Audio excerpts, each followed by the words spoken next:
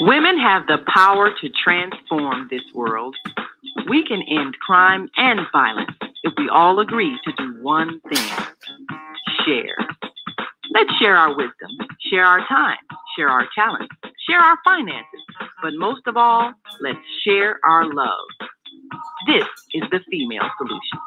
Join me, Naima Latif, every morning, 7 a.m. to 9 a.m. Central Standard Time, as we bring you stimulating discussions about the issues affecting our lives.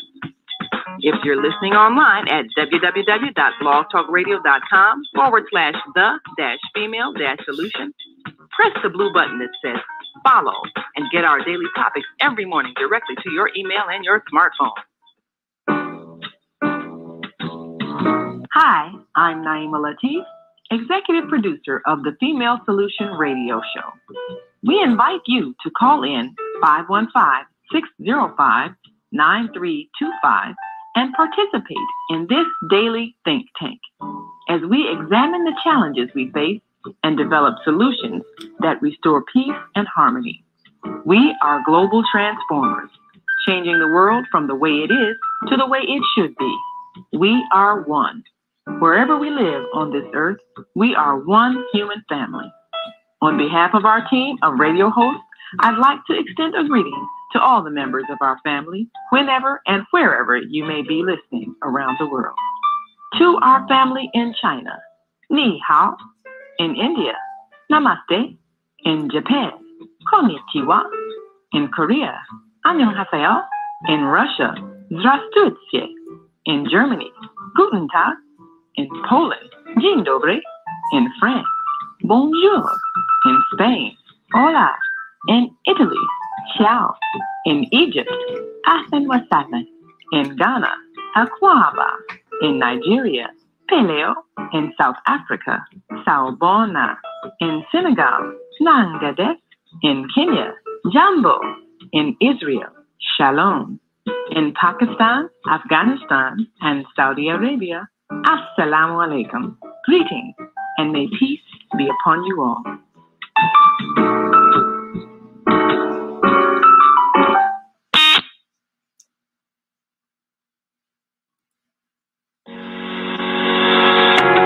What if you could live to be 120 years old and remain active, healthy, alert, and vibrant?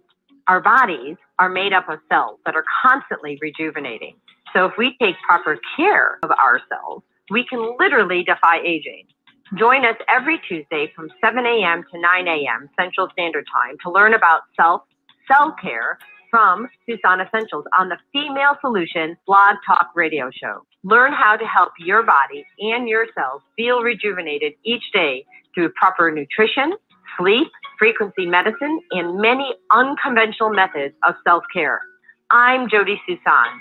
Join me and my amazing guests by calling in at 515-605-9325 and press 1 to speak. We'll help you achieve a breakthrough in your health today.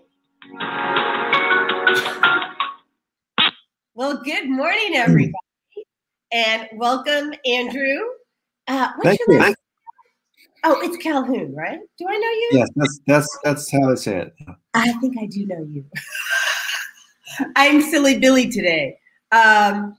So Andrew and I are going to be together on the show today until 8 o'clock.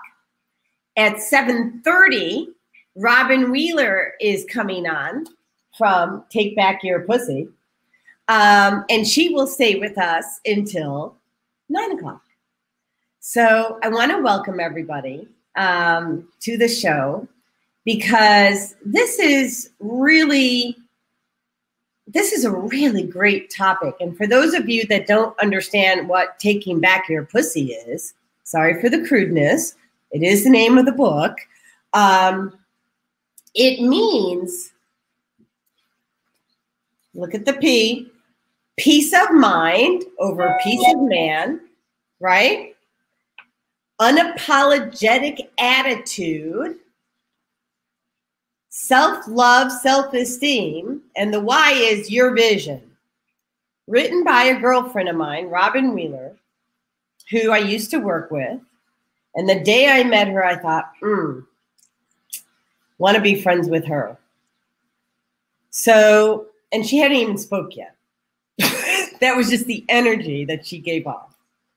So before we do that, Andrew and I were thinking, how can we complement what Robin is teaching? And Andrew, you were thinking about the video from Dr. John Demartini. Tell us why. Right. So John Demartini is a genius. He has a lot of great things to share, and there are many, many lessons that are even available online at no cost. And I encourage people to go and take a look at Dr. John Demartini's work.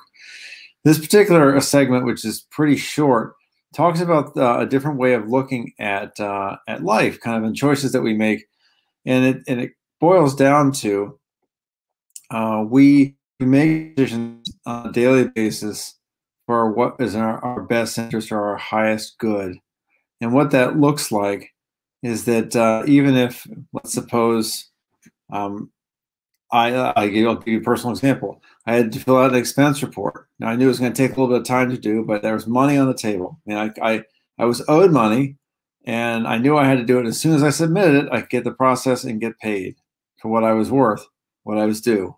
My highest good is always kind of making sure other people get what they need. And I've served and helping out other people makes me happy, and it certainly makes them happy. But that got in the way of me filling out my expense report for, I don't know, a month. So I haven't been paid for a month when I should have been. And so there's where I was doing good things for people, but I wasn't doing what was in what I thought was in what I should have been doing, because something else trumped over that. There are lots of examples of that. And Mark talked about a few of those, if you want to get into some of that. Well, so oh, there's a feedback. So what's the trade-off?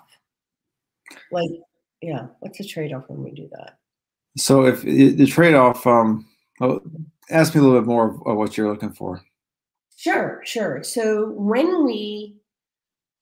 there's always like a sacrifice, there's a trade-off, there's something we lose, or something we gain when we sacrifice one thing for another, right? So for me, let's see, a lot of times I sacrifice joy because I'm doing something for somebody else, or maybe I get to be right? I get to be whatever. Like, that's a different scenario. Like, I get to be righteous because I'm doing something that, I shouldn't have been doing that to begin with, and I'm giving up myself, and Yeah. Well, there are trade-offs. And going to another example that Dr. Martini brings up, and it's relevant to anybody listening. His example is one spouse was unfaithful to another spouse. What does that mean? What does that look like? And it's because the one spouse wasn't fulfilling the other spouse's highest needs. Now, I'm not making a value judgment on whether that's right or not right, but what it looks like is not necessarily being with another person on a deep relationship basis or sexual basis.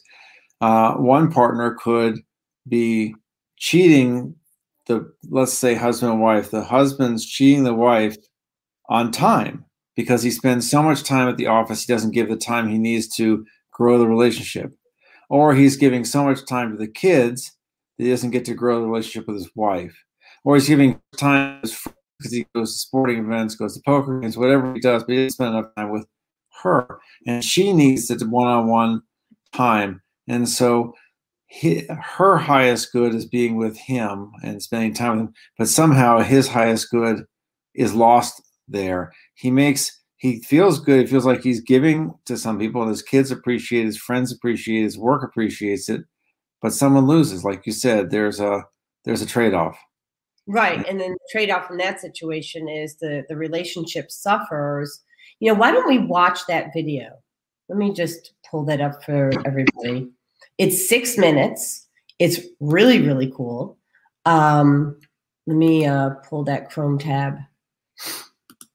And the title of the video is Understanding Betrayal, Cheating, Affairs by Dr. John Demartini, who Dr. John Demartini is a world-renowned behaviorist.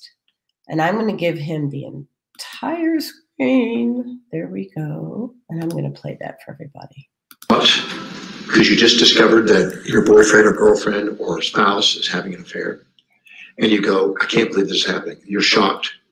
And then you are trying to deal with that and you don't know what to do. Can I share with you some really enlightening ideas that will make it a little different in your perceptions? The first thing I want to share is that there are no affairs. You're probably thinking, what? And if you're feeling like you want to label them a cheater, I want to enlighten you on something, because I think it's going to be really amazing if you get this. Everybody lives according to their highest values. Everybody lives by a set of values, and they always live by their highest values. They're only committed to that. Anytime you expect somebody to live according to your values, what's important to you, and not what's important to them, you're going to feel betrayed, because they're not committed to you. They're committed to fulfilling their values. And if they're in a relationship to you, it's because there's some utilitarian purpose and you're somehow fulfilling some of those values. If they do not feel that their values are being completely met, whatever part is not being met, their eyes are going to be open, looking for ways to fill those needs, fill those values. People are never committed to other people. They're committed to their own values. So if there's any time you think somebody betrayed you, they didn't. Betrayal is not what somebody does to you. Betrayal is what you do to you by expecting them to live in your values and not theirs. Let me give you an example to put it in context. Let's say you're dating somebody or married to somebody, and they promise that they're going to do something to you. And all of a sudden, or do something with you. And all of a sudden you find out that they changed their mind and something else came up and they decided to do something different. You feel betrayed. You can't trust them. They're not being integral. They lied to you. And you feel like they're having an affair with something else, or you're not thinking that you're important. You got to realize that every decision a person makes is based on what they think will give them the greatest advantage over disadvantage, greatest reward over risk. And in any moment, if something comes along in their life, even though they said they're going to do something, but if something comes along and they believe that there's going to be more advantage doing that than disadvantage, more rewards than risks, they will literally go and do that. They're not going to do what they originally said. And the same thing in a relationship. If they feel that the rewards and advantages of doing something are more than the disadvantages and risks of doing it, they're going to go do something else. So if they're having an affair, as you call it, or they're cheating on you, as you call it, they're just simply trying to fulfill their values. There's nothing wrong with you or them necessarily in the equation. It just means that they're trying to fulfill their values. Now, if you want to reduce that probability, here's what you can do. You can empower your own life because you want to make sure that you're the best opportunity they can get. That means you got to give them more advantage than a disadvantage, more rewards than risks, and communicate in their values and fulfill their values. If you do, they're not committed to you. They're committed to fulfilling their values. And if you do that, they're going to stay with you. They're not going to have the affair, as you call it, because they're just a human being trying to fulfill their values. Now, if for some reason you feel hurt by their action, here's what you can do. Ask a simple question. How did it benefit you? What's the benefit you're getting out of them going off and being with somebody else or doing something else that you labeled the affair, that you feel was cheated, and you feel betrayed by? How does it benefit you? When the benefits of that are equal to the drawbacks, you're not hurt. And then you could ask, if they hadn't done that, and they just did exactly what you fantasized, and you lived and continued in your fantasy about how they're supposed to be, what would be the drawbacks? If you do the drawbacks of the fantasy of how they're supposed to be, and the benefits of what they actually did, you'll calm things down, you'll wake up and realize that they're human beings with sets of values, and so are you. And when somebody thinks and lives in kind of a storybook fantasy that once we got that ring, now they're supposed to always be loyal to me, again, you've missed the plot. That's not reality. Reality is that they're a human being with a set of values trying to fulfill their values. If you help them fulfill their values more than anybody else that comes along, they're not going anywhere. But if you start forgetting that and have an affair with the children, it means you're putting energy on the children and not them. Have an affair with your fitness, it means you're working out, not giving them attention. Have an affair with your own business because you're working on a business and now not being focused on your spouse. affair with your family, your personal, indirect, or direct family, or maybe your spiritual quest, or some other area of your own life, maybe your education. They may feel that they're not getting certain values met, and they're going to find something else to fulfill them. Look at the cause effect in your own life and don't blame somebody and don't think that they cheated on you, had an affair on you. Go find out how it served you and know that they lived according to their values. And just know that somewhere in your life, whatever you see in them, you're doing in some other form. They may be having a fling with somebody else to fulfill a value. You may be having a fling with your children to fulfill your values. Look at where it is, own the traits, find out how it serves you, and don't sit there and become a victim of your history. Be a master of your destiny. If for some reason you don't grasp everything I'm saying, even if you listen to this a couple of times, listen to it again. And if you still haven't got it, come to the Breakthrough Experience. I help people every weekend. I mean, every weekend I have people that blame people, think they had somebody cheated on them, having affairs. That's a weekly thing we see in the Breakthrough Experience.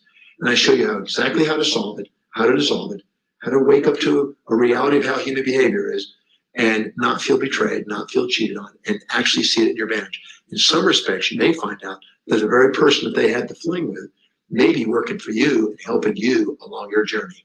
When you do, you'll be thankful and move on instead of victim of your history. So come to the Breakthrough Experience, and I'll show you how to transcend this illusion of blame and victim mentality associated with things of this nature.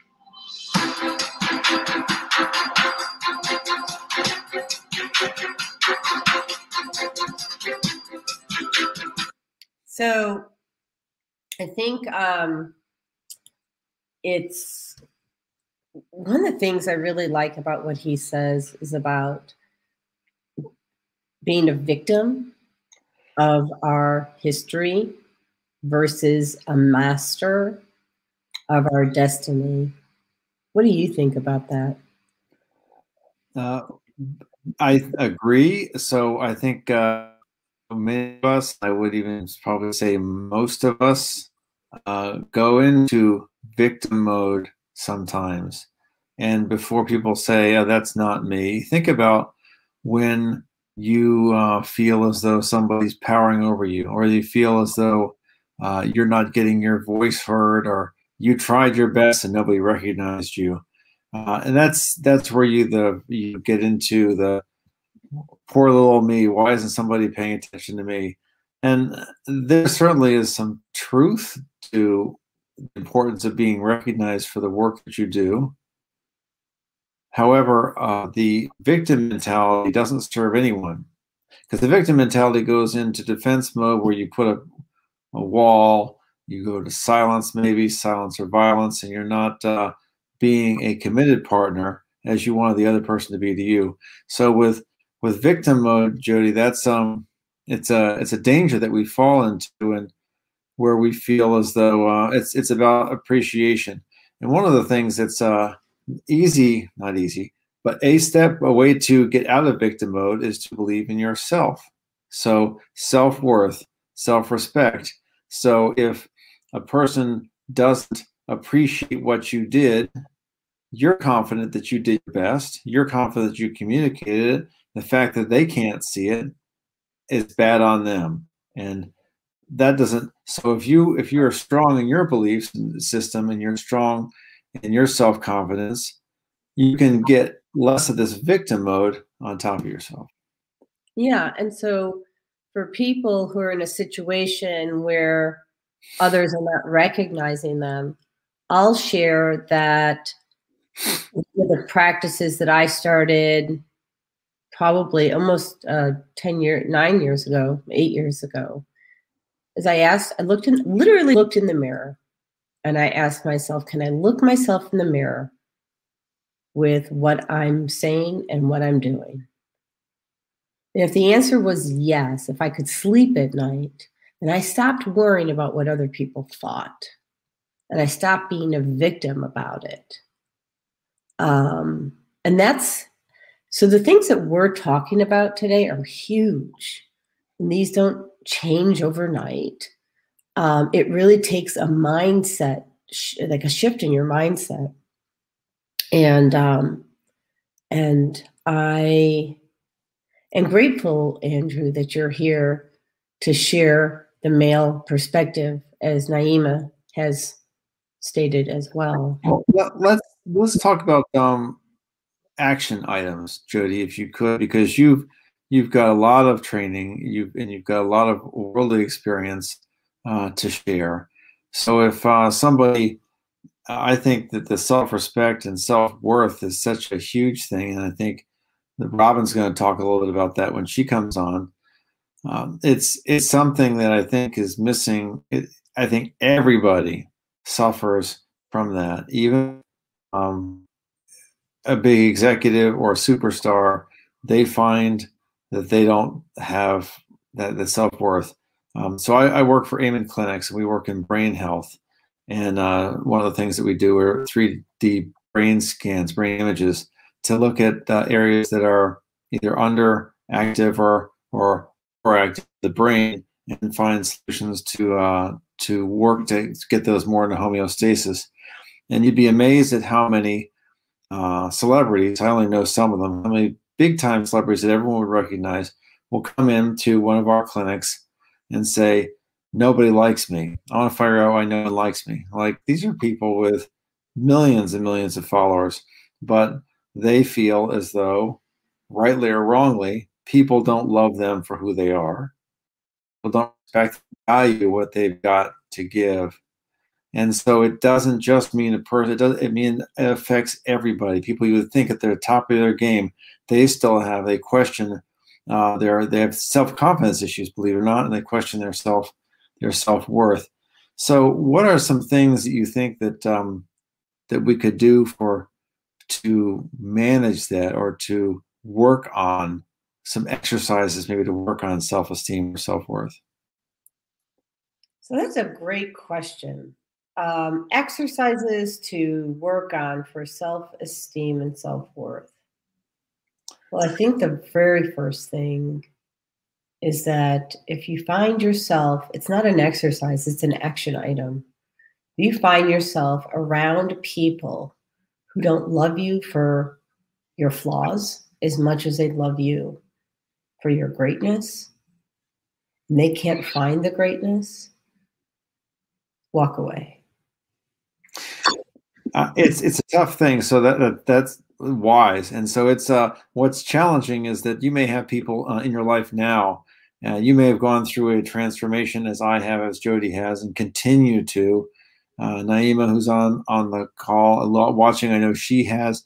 There are Robin Wheeler who will come on later. She has people who, when you make steps up and you realize you need to leave the past behind, leave people who don't appreciate where you are, people who want you to be living in that old self because they serve them, or it's comfortable for them because they knew that old person that you used to be, even if it wasn't your best self or your highest self, or as John DeMartini talks about, your highest good, or serving your highest, even if you weren't doing that back then, it's something that they became accustomed to, and they worked well in that system. Maybe it served their needs, even if it didn't serve your needs. So it's hard to you work with people, and maybe there's you turn away from these people. Maybe it's for a certain period of time, for them to get to know the new you and to help to respect the decisions and the different course that your life is taking. That could be family, could be it could be close friends who were close to you in that life. Maybe there's plenty of examples of people who fall into the traps of substance abuse or addiction, and they are able to rise up out of that. And people who are in that mix of that no longer serve their needs. And so to try to stay in the higher vibration where you've risen, and also keep ties with that other old life, is a challenge, and it's probably not sustainable. So if you can help these people to rise up, great. But they say you cannot heal where you became sick. That's what people do. Have you heard that before? I have. You need absolutely go with that a little bit. Yeah, I mean, it's not possible. But then the other thing, the antithesis of what you said. So I want to have people see both sides for a moment.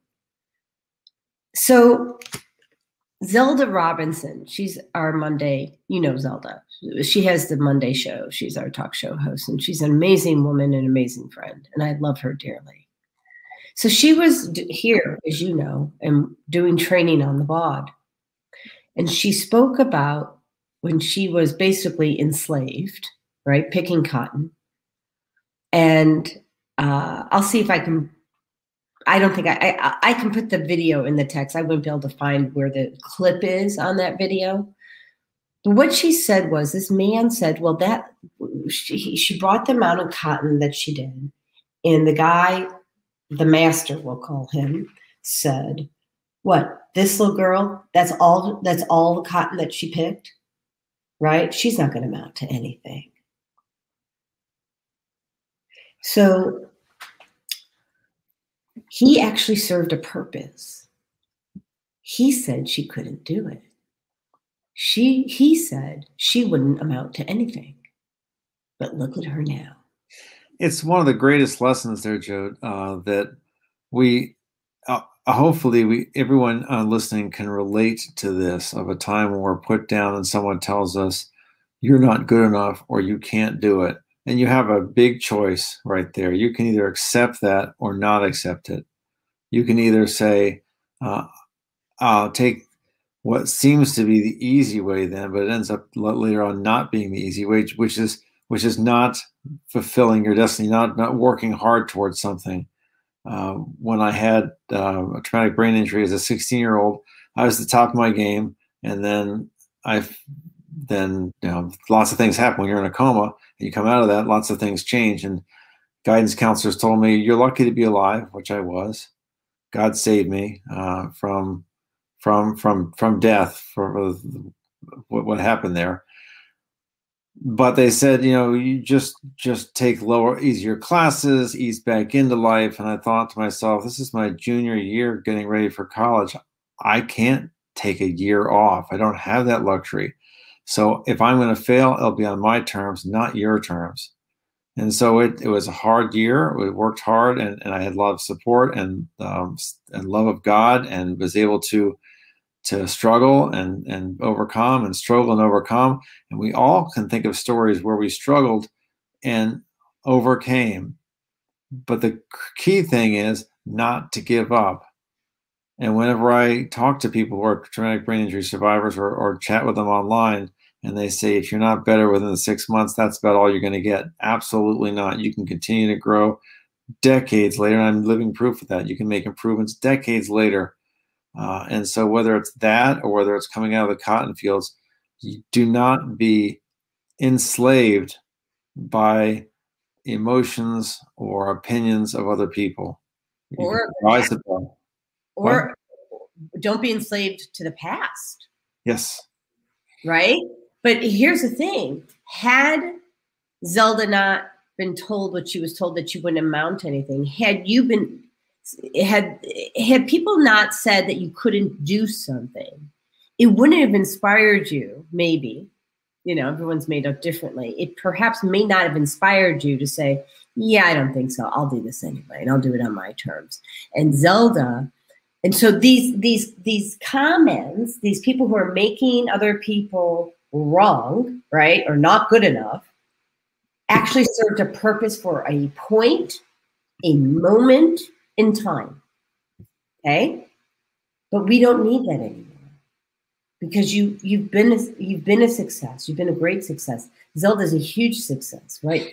I mean, like, all these people rose up. So we don't need that message anymore. It's a low vibration. So that's when you rise up, and the people that you say, hey, I'm not tolerating this behavior anymore. When they realize that you're not going to tolerate that behavior anymore, they may disappear for a short period of time. They're going to need the time to process that information. And if they truly love you and truly want to be in your life, guess what? They're going to show up again on your terms. Yeah, they're going to rise up with you. They're going to come back later, or they won't be a part of your life. And it's a sad thing to think that there are relationships that I had that I kind of was my normal. Wasn't a good relationship, but it was my normal, and kind of figured that was the way it was always going to be. And then I and other people, you rise to a certain level and you think, I deserve better than this. And I can do better than this. They, my new level, then I'm going to turn and walk away. And if they want to come back to me, I'm not going to go back down to where I was before. But if they want to come up to me, then sure, we can start that relationship again on a different level. Well, this has been amazing. We're going to go to commercial, and then we're going to bring on Robin Wheeler, who's in the green room right now. And actually, Robin and you have not met, have you? I mean, you've talked over the phone, I think, maybe. Yeah, we haven't met in person, I don't think. No. Yeah, this is going to be a fun ride. I know you're wearing a necklace that she gave you. It looks like. Yeah, so I guess before we go to commercial, because I'm going to need time to wipe my tears, I want to talk about this necklace. So I was disabled. I was reclaiming my health. And I was learning about essential oils, and all the oilers had this necklace. And I got off of disability, and I went to work, and I met Robin, and we became friends. And that was March of 2017. And Robin, can you hear this? Not if you can. Okay. So I always wanted this necklace, but I really didn't have the privilege of buying it because I was disabled and I didn't have the money. And so I just, make sure people can see this. It's a tree of life, and it has all the stones for keeping a balanced chakra. And at Christmas time, we were heading out Friday after work. And she goes, "Hey, you," the way that she does. And she goes, "I have a present for you." And I said, "Well, I wasn't expecting that." And she gave me the necklace. And of course, I just busted into tears because I'm a blubbering fool.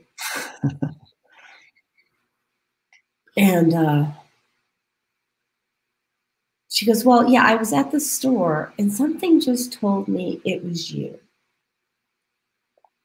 Something just told me it was you." And I thought, well, gosh, that was God talking to you, Robin. How else would you know that I wanted this exact necklace for years? That was God working through you. And I always knew the moment she walked in to the room when we were in training class that day that she was a bright light. That December, well, if I had any question about it before, I was clear now. So anyways, we're going to go to commercial. I'll wipe up my face, and we're going to bring in Robin. Okay. All right, so let's see here. We go here to banners, the brand. There we go. Hi, I'm Jody Susan with Susan Essentials. I started Susan Essentials in 2015 because of a personal health journey. I was over-medicated and put on 19 different medications. And yes, I reversed all my chronic diseases using plant and energy-based healing. It was amazing. At Susan Essentials, we support both consumers and businesses, and we do that with helping your employees or yourself with a food as medicine mindset. How Susan Essentials supports businesses and consumers is we teach people about a food as medicine mindset. So we support people on how to support their own immune system, how to support their brain health, how to support their emotional well-being. And we do that all with plant and an energy-based healing. Okay, and here comes the radio version of Beata's commercial. I'm Beata, your holistic life coach. These days, it's more important than ever to work on your physical, mental, emotional, and spiritual health. Are you consciously breathing deeply in stressful moments? Do you have a plan or daily routine to maintain balance in your awesome body? Are you struggling to be disciplined in your eating habits? When you partner with me, I'll help you develop a personalized health plan that works for your particular lifestyle. You can find out more about me at yourholisticlifecoach.com, where you can also review my 3-step protocols to guide you to abundant health. That's yourholisticlifecoach.com, and I'm Beata.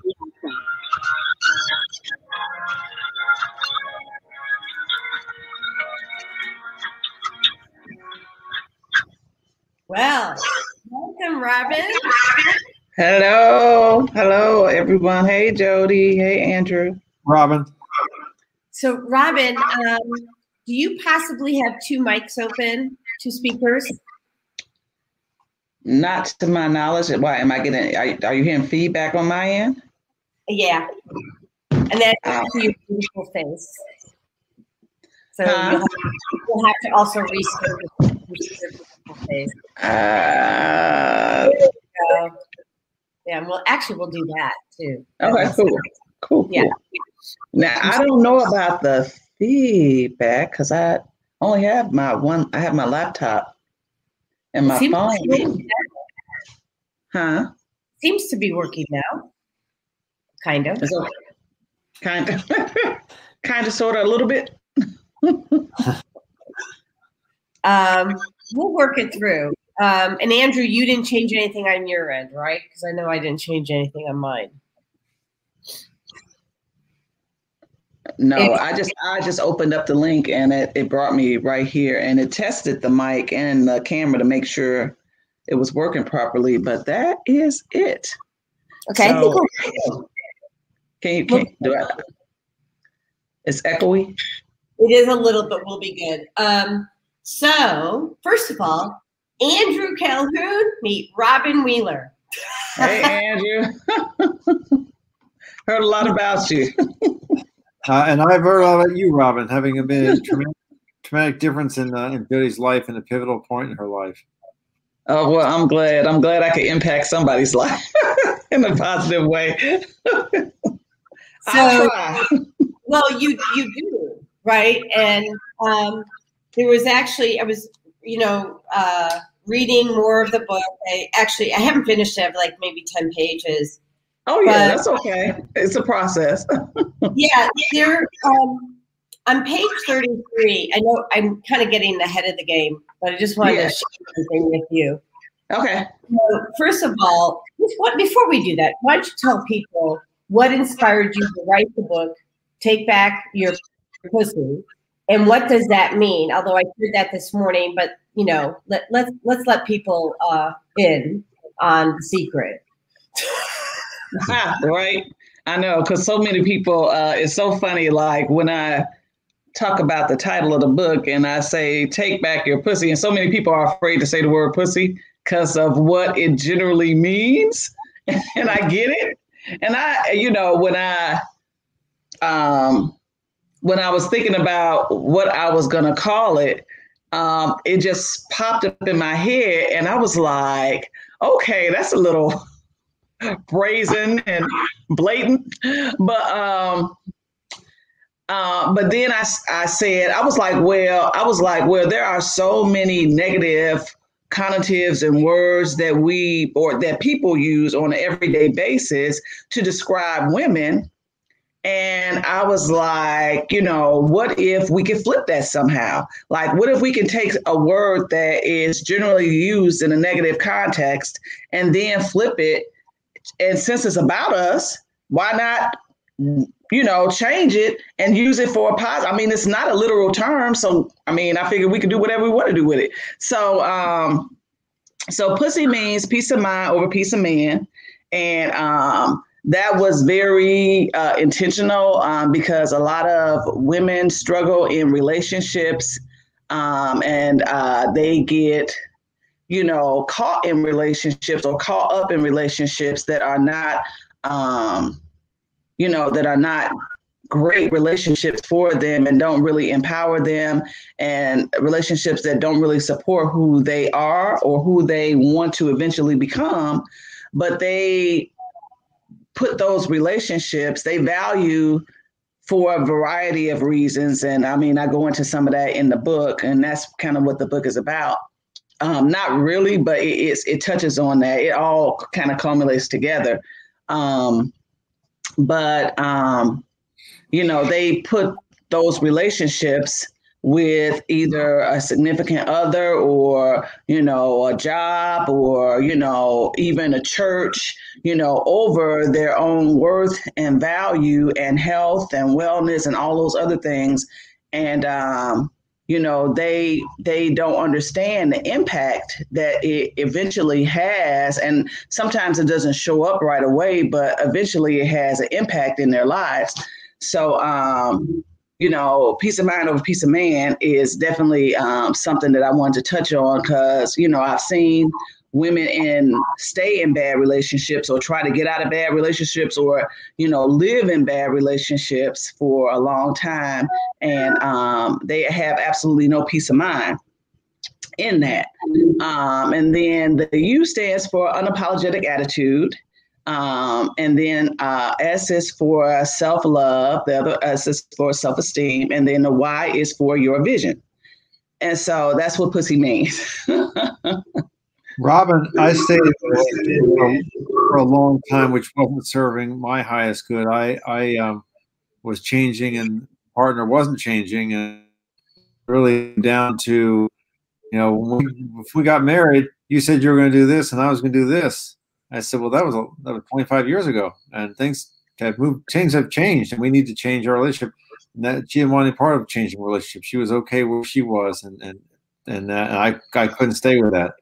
But it's tough. Jody and I were talking about before you got on, or probably you were in the green room, talking about having to walk away from certain relationships because you've evolved and they haven't, and you got to move on. And sometimes it's really hard. And Jody was sharing some of the passages of your book with me last night and this morning even.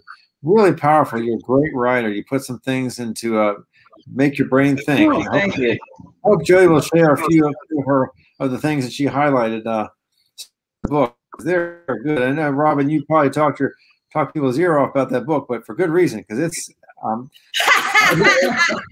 good stuff. Yeah, and I've been married, and I talk about it in the book. I've been married 3 times, and yeah. So, I mean, the first time I got married, I was like, yeah. Well, the first time I got married, I was really super young. Shouldn't have got married. I was only like 21, I think, and just really wasn't even mature enough, But to your point, Andrew, if you are like good morning. Yeah, to your point, it's like where this book came from, and that was one of the other questions Jody asked, like, where did it come from? And that's basically a pretty big part of where it came from, because what I realized, I remember, just to tell a short story, I was at work one day, and I was sitting around with a group of my peers, and I was always like a top producer. And so I was sitting around with a couple of my peers, and oh my God, my battery is low. I'm so sorry. Why is my battery low? But anyway, one of the girls I was sitting with, she just out of the clear blue sky just burst out and was like, "You dummy down." I said, "What?" She was like, "You dummy down." I was like, "What do you mean I dummy down?" She was like, you dummy down. You dummy yourself down to make other people feel comfortable. And so basically you don't come off as knowing more, you have basically, you know a lot of stuff, but you dummy yourself down to make people feel comfortable, so they don't feel intimidated or uncomfortable because of what you know. So you she told me I dummy down. Oh, to make other people feel comfortable. Were you at that time or not? At the time, I didn't see it. But going back to the Andrew's comment, what I realized is when I came out of like this last marriage and I started reflecting back, because the other thing that, you know, and I talk about it in the book, is you taking back power. You taking back your power is you taking responsibility for your own life and you owning everything. Like the good, the bad, the indifferent, is nobody else's fault. Like, you know, whether we like to want to admit it or, you know, care to admit it, you are the only common denominator in all these breakdowns that are happening in your life. And so, so we don't like to hear that. Right. So that's the part of our existence, or that we don't like to hear, because who wants to believe that the reason why your life is breaking down is because you are sometimes your own worst enemy? Like, nobody wants to believe that, because it's so much easier to point at this person or that person and say, well, they're the reason why I didn't, or if they hadn't done this, then I could have, or if they hadn't have done this, it would have turned out this way, or why didn't they do this? Because if you had done this, then I wouldn't be in this situation. When the reality is that it's your life. Like, it is your life. Like, and the thing that, you know, I had to come to terms with, like, when going back and looking back, was like, I'm the only common denominator in these breakdowns that are happening. Like, these are all different people. Some of them are, some people know each other, but, you know, some people are completely unrelated. They don't. Oh, no, wait, you cut out a little bit. Hold on. So you were saying some people are, you're frozen. You're frozen. Ah, okay. Come back to me, Robin. Oh, they've never seen each other. Oh, shoot. Okay, you're freezing.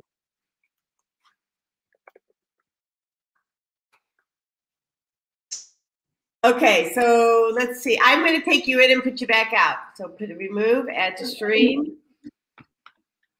It'll take a second. Sometimes a quick reboot does it.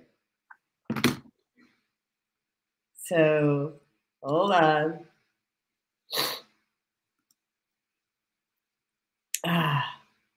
Well, let me just say this. She powerful. With love, compassion, and joy. Let me tell you. Let me see if we can get her back in the stream. Hold on. Okay, so while we're waiting for Robin to come back into the show, actually, I'm just going to do my little shamanic thing. So when your technology doesn't work with you, sometimes you can ask your technology. Welcome back, Robin. I'm just going to do something real quick. So when your technology is not working with you, can you see me? Yes, we can hear you, but I'm going to do something to support the show for a quick moment. It's my little shamanism thing. So, Source Spirit guys, please come in. Do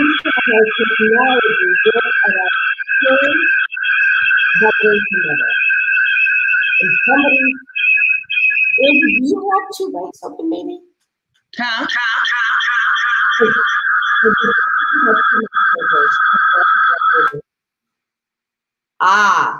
So Robin, it is you that has 2 mics open somehow. So you may have 2 screens open on your phone. No, I'm on my laptop. Maybe your phone is on. Let me do this. So can you hear me, Robin? Okay, we can't hear you yet. So you need to look to see if there's multiple tabs open on your computer, because that could be why you're having the feedback. So look if there's more than 1 tab open. Or if there's something on the phone. She says she doesn't have her phone open. Okay. So look at, if there's more than one tab, close off all the other tabs. Oh, we have 2 Robins too. Hold on.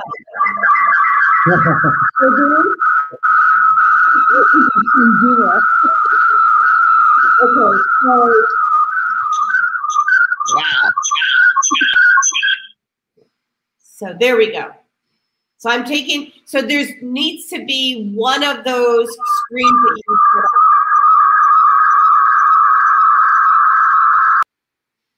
Okay. Let's try that. Can you hear me? Ooh, can you hear me now? I can hear Yeah, you have 2 screens open. Otherwise, I wouldn't have you twice on the screen. So what do I do?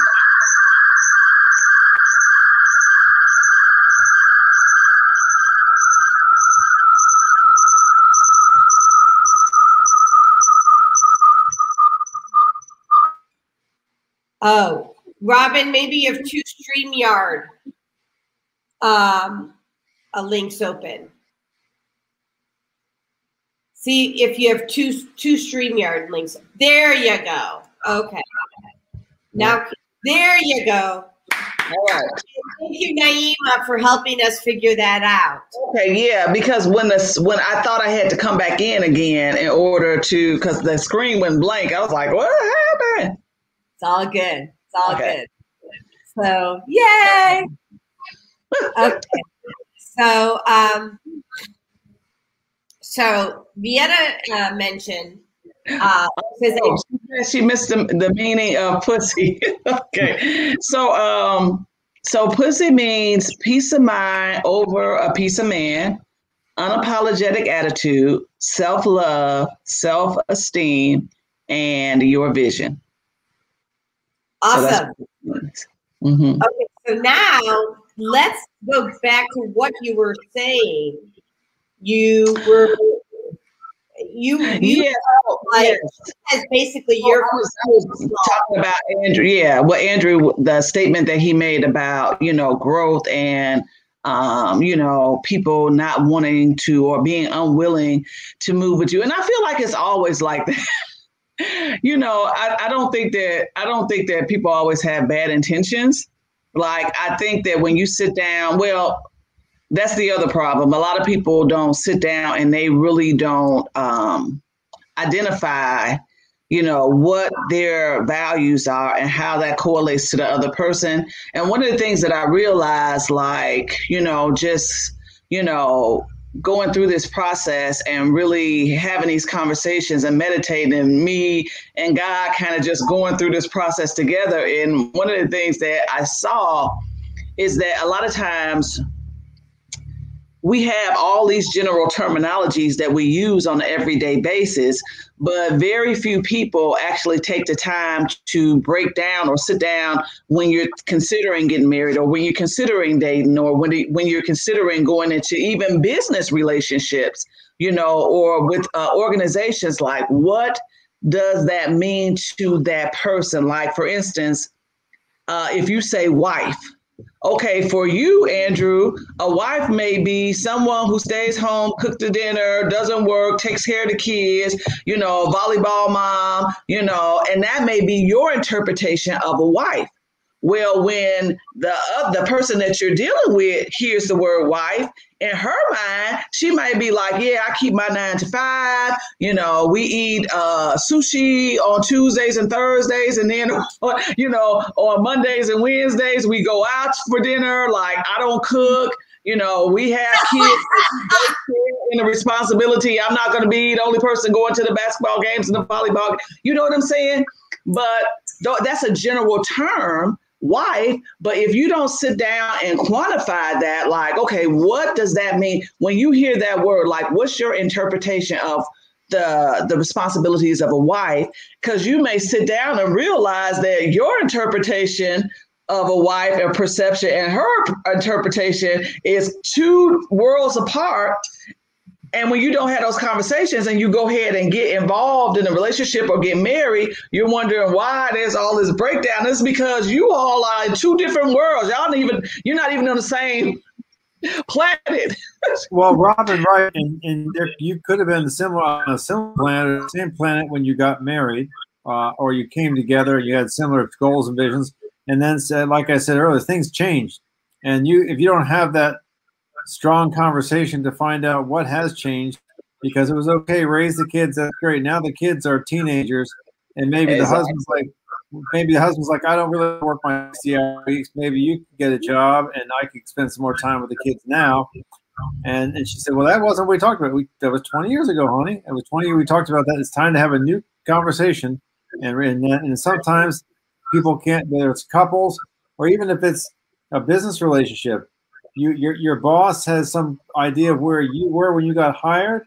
You're rising up, and he says, well, that's not what you got hired for. Yeah, but I've been here 5 years, and I'm ready for the responsibility. And that's when, if the supervisor isn't smart about that employee will leave to find where they can fulfill their highest value, because they don't have that important discussion you're talking about. And that's true. And that was the other, easy marriage and prepare you for a better future. Okay, yeah. And this is the people who are listening. Yeah. The other person said, can you share the lessons you learned with each marriage that prepares you for better future relationships? And while you guys are talking, I'm going to turn off my tower garden. So go ahead. Sure. Yeah, and that was the other part. That was the second part I was going to go into with Andrew was, if you are, and this is actually related to the question as well, and then I'll backtrack on some of what the question was, but when you're progressive, like I'm always looking for that next level. Like I'm always looking to better myself. I'm always looking for the next level. I'm always looking to see what I could do better, how I could be better, how I can impact people on a different level. And when you have that progressive mindset and you're constantly pushing forward, and you don't have someone that is progressive with you, or at least as supportive, that's pushing with you, or at least understands the vision that you have for yourself that they can support you in, then this goes back to what I was saying about the dummy down thing. Like what I found myself doing was suppressing myself in ways so I could fit into these relationships. But I have this saying that I always say this, like the real you is eventually going to show up. Right. whether you want it to or not, the real you is going to come forward. And so for me, what was happening was I was dumbing myself down, as my friend at that time said it, and really suppressing myself, and then not realizing it just to fit in these relationships. But what happens is, because I am who I am, eventually I start to expand again. I can only hold myself in that position so long before I start to contract. I start to expand from that contraction that I was in to try to fit. And now once I start to expand back to who I really am, what happens is now you really start to see the distance that you put in between yourself, not even trying to, and that person, because that person is not as progressive. And then you are starting to expand naturally into who you are. And so you look back and you realize that it's this distance, and you turn around and see like, okay, come on, you slow down, you can't stop, because then you stop your own life. But, you try to slow down and be like, hey, let's go. Can you keep up? But after a while, if you're in a full sprint, and the person ain't even jogging, they just, but, and I get it, because, I was having this conversation with someone a couple of days ago, is that people are, even if they hate, The real you is eventually going to show up. Yes, it is true. It really is true. So, and what I realized about people is even if they hate the relationship they're in, or they hate their job, or they hate, their church, or they hate what the organization they're in, people accept being uncomfortably comfortable. So they hate it, so they're uncomfortable in it, but they're so comfortable being uncomfortable that they won't move. They're so won't move. Rob, even in an abusive relationship, you get used to, and it doesn't have to be physical abuse; it could be mental abuse. And you get used to, like, well, maybe you start to think, maybe I deserve this, and you don't deserve it. So you start feeling like, maybe I did something that was I should have done better, and I deserve being yelled at. I deserve being put down. And it's not. You shouldn't see that. Two things. One, it's 8:00, so I need to go to a quick commercial. Sure. Secondly, you inspired me to look up this video that I love. It's 1 minute and 14 seconds, and it's about being uncomfortable and growth. He has such a great analogy, and I know Andrew likes it, but I know you're gonna. Okay. All right. So let me just do a quick 2 short commercials here. Okay. And the next commercial is not till 8:30. So let's just do this one. The Place of Peace pop-up from Susan Essentials, you are able to increase productivity, mental acuity, leaving you with higher energy and peace in just 20 minutes.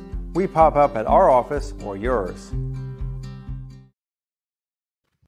All right. And then for Zelda's, you know what? I will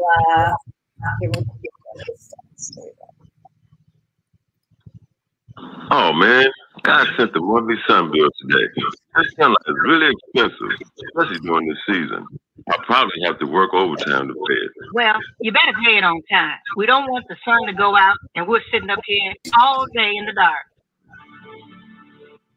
Wouldn't it be terrible if God charged us for sunlight? Well, thank God, the light and heat from the sun is free. So why are we paying such high bills for the energy we use in our homes? Because we don't know how to use solar energy, the free energy from the sun. You can convert your regular home to a solar energy home and save tremendously on your electric bill. Take a look at your electric bill. Wouldn't you like to reduce or possibly even eliminate that cost altogether? Let one of our solar consultants show you how. Call today, 312-849-3456, and schedule a free consultation. That's 312-849-3456.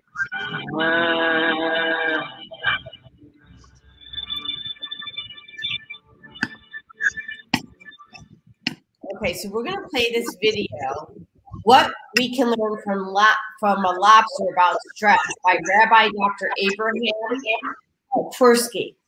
Here we go. A lobster is a soft, mushy animal that lives inside of a rigid shell. That rigid shell does not expand.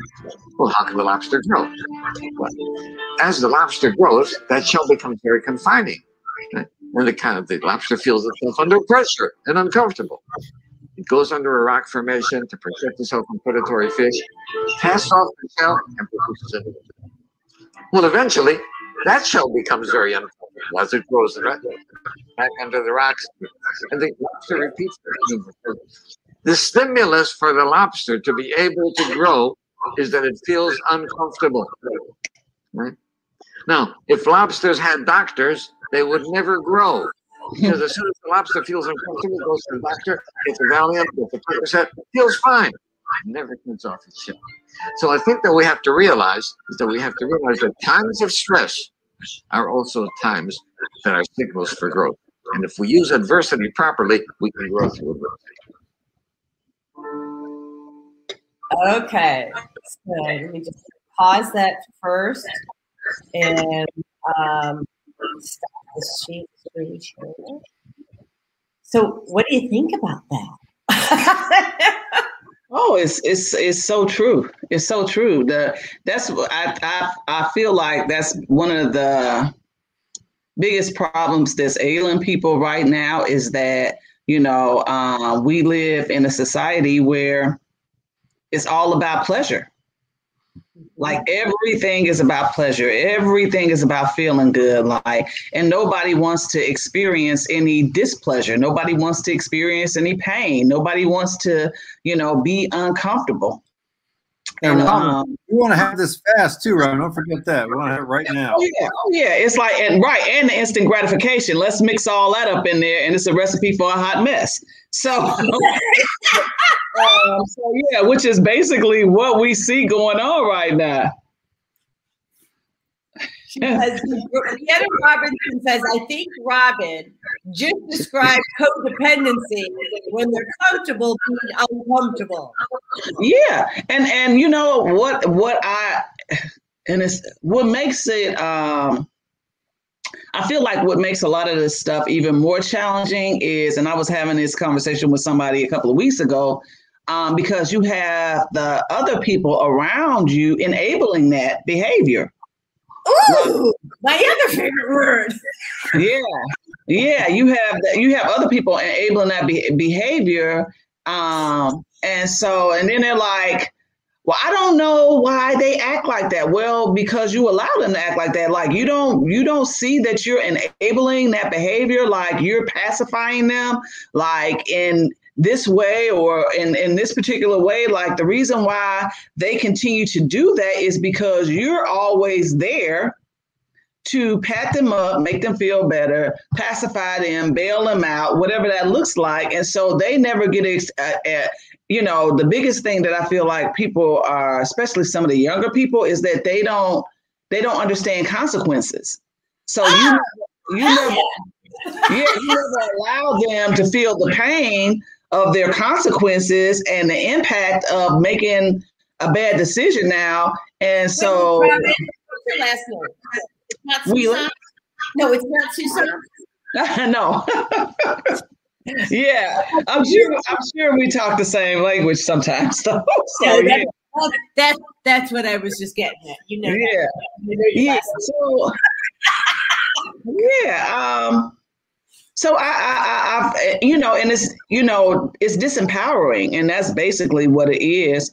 It's really disempowering, and people don't realize that they have relinquished their own power, by allowing certain things to transpire in their lives. And, they're just on autopilot every day, just going through the motions. And they don't even realize they're just in this tunnel, they're just in this tunnel. So, when you wake up and say, how did I get here? Well, how did this happen? Well, as you say, you're walking down that tunnel, you didn't realize it was getting darker.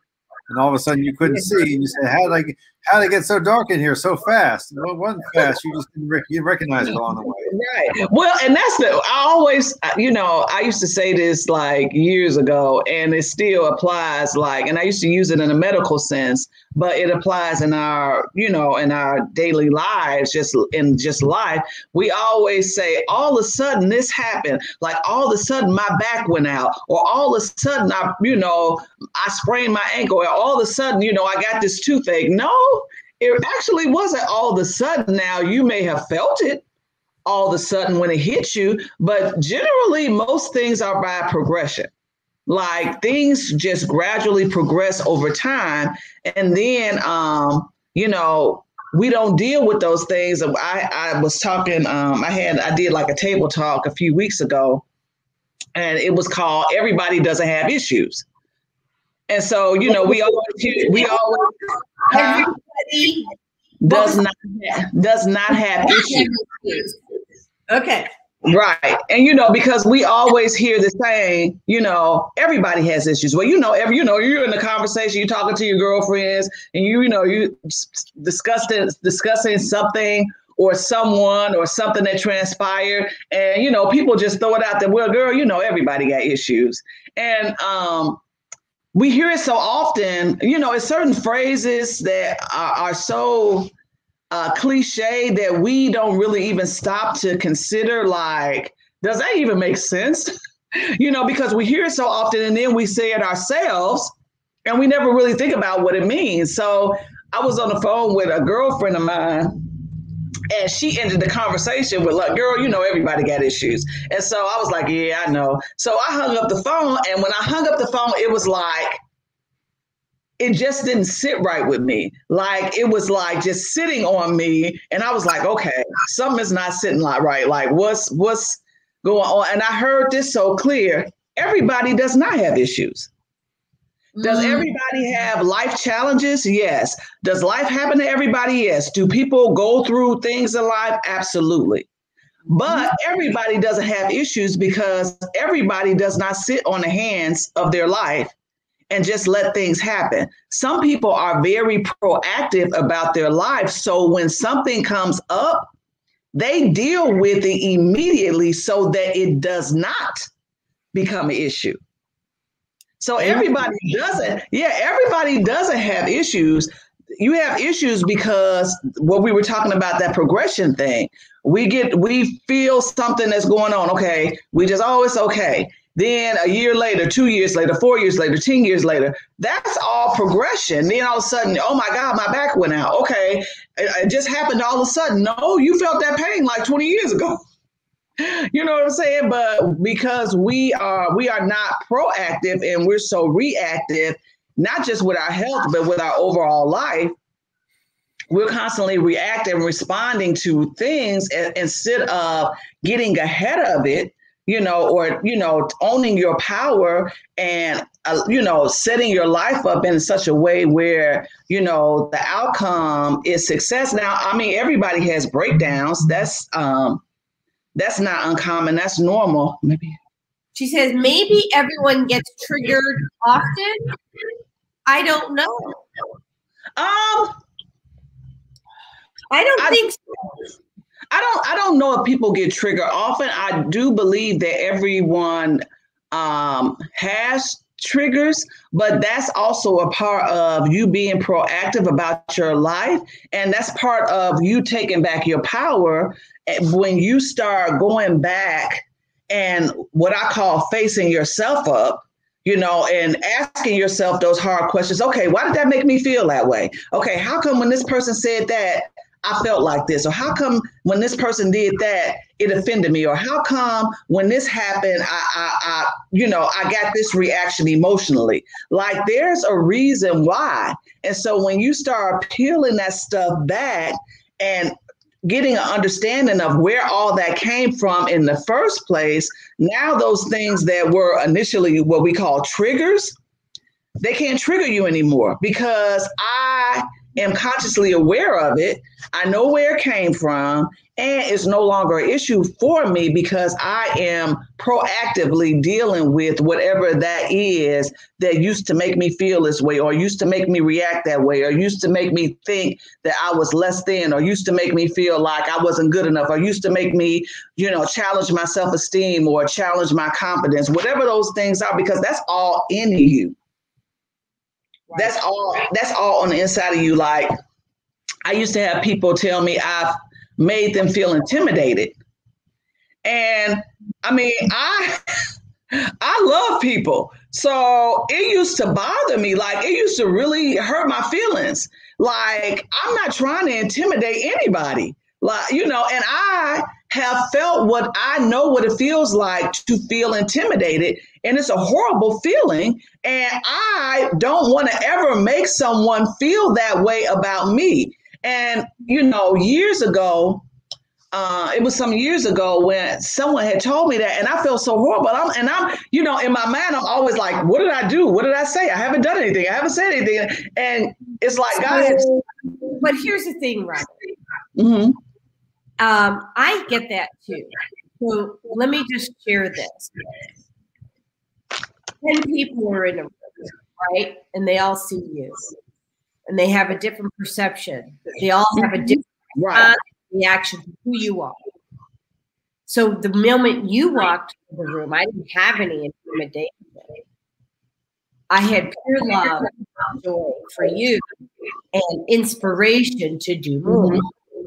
Now, the person who is not willing to step out of their comfort zone. You and quite frankly, I will show up as intimidating. Our very being has them have to look at who they are and know that they're more, and they're not willing to walk. Makes sense? Oh yeah. And that's the thing. And that's the thing. It's like, whether it's you supposedly making someone else feel intimidated, or whether it's you feeling intimidated by someone else, the bottom line is that reaction really has nothing to do with the person who you feel intimidated by. Thank you. That reaction is on the inside of you, because there is something that is lacking in you. Like, I've had people intentionally try to intimidate the crap out of me. But if I refuse to be intimidated, like, I'm not moved. I'm not moved. I'm not shaken. I'm not intimidated. I'm not, you don't have that type of reaction on me. And I know that they were trying to intimidate me, but if I'm not, as they say, if I'm not the intimidating type, good luck with that. You know what I'm saying? So that's my thing, like, but it's on the inside of you, whether it's you feeling intimidated by someone else, or whether someone's saying they feel intimidated by you. The reality is that breakdown or that lack is on the inside of you. So now you need to take a step back and be like, okay, why did I feel intimidated? Or what made me, because it's not that person, that's you. What is it on the inside of you? In other words, speaking out truth trigger. Go ahead. Yes, in other words, speaking of truth triggers or intimidates others to deal with their own insecurities? Yes or no? What do you think? I don't think it triggers them. That's a great question. That's really a great question. I don't think it triggers them to deal with their own insecurities. I think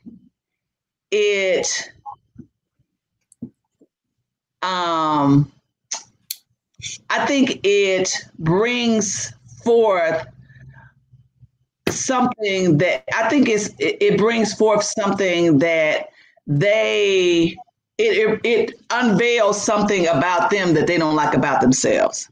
So does it create self-awareness maybe?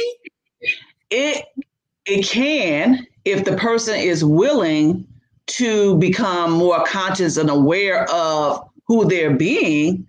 But let me give a perfect example. It was a reason why people hated Jesus. Amen, sister. And I converted. Right.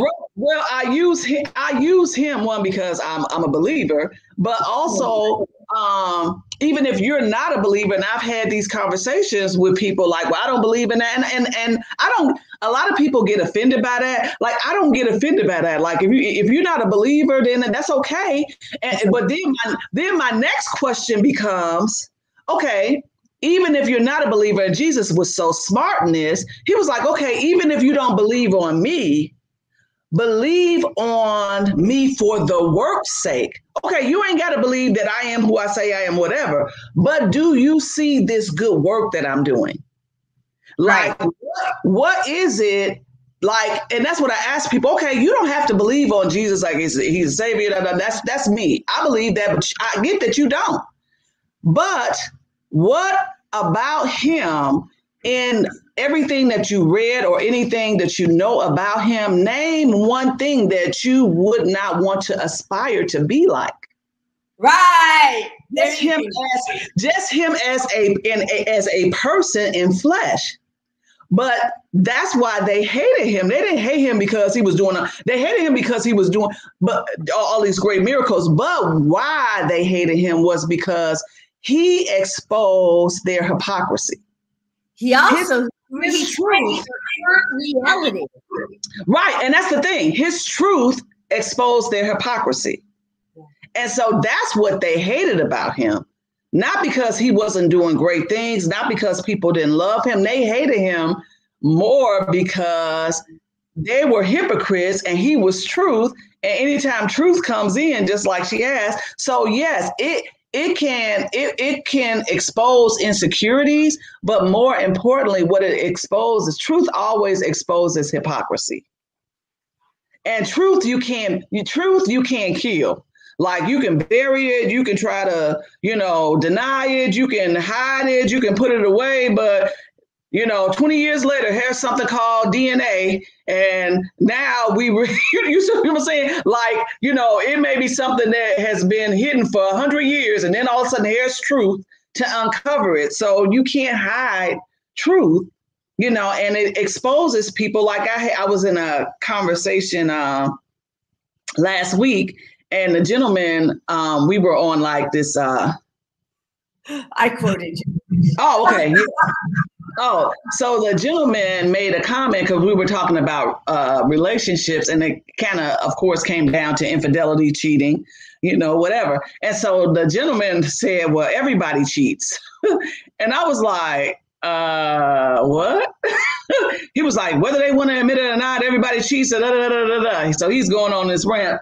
And I love to be in these conversations because what happens is a lot of people get offended, and they get upset when they hear certain comments. For me, it's just more information because I like to know what people are thinking, and where they're coming from, because I want to know how I can add to or impact whatever is being said. So when he made the comment, and they were talking about relationships specifically. So what he was saying was, it doesn't matter who you are. Everybody cheats in relationships.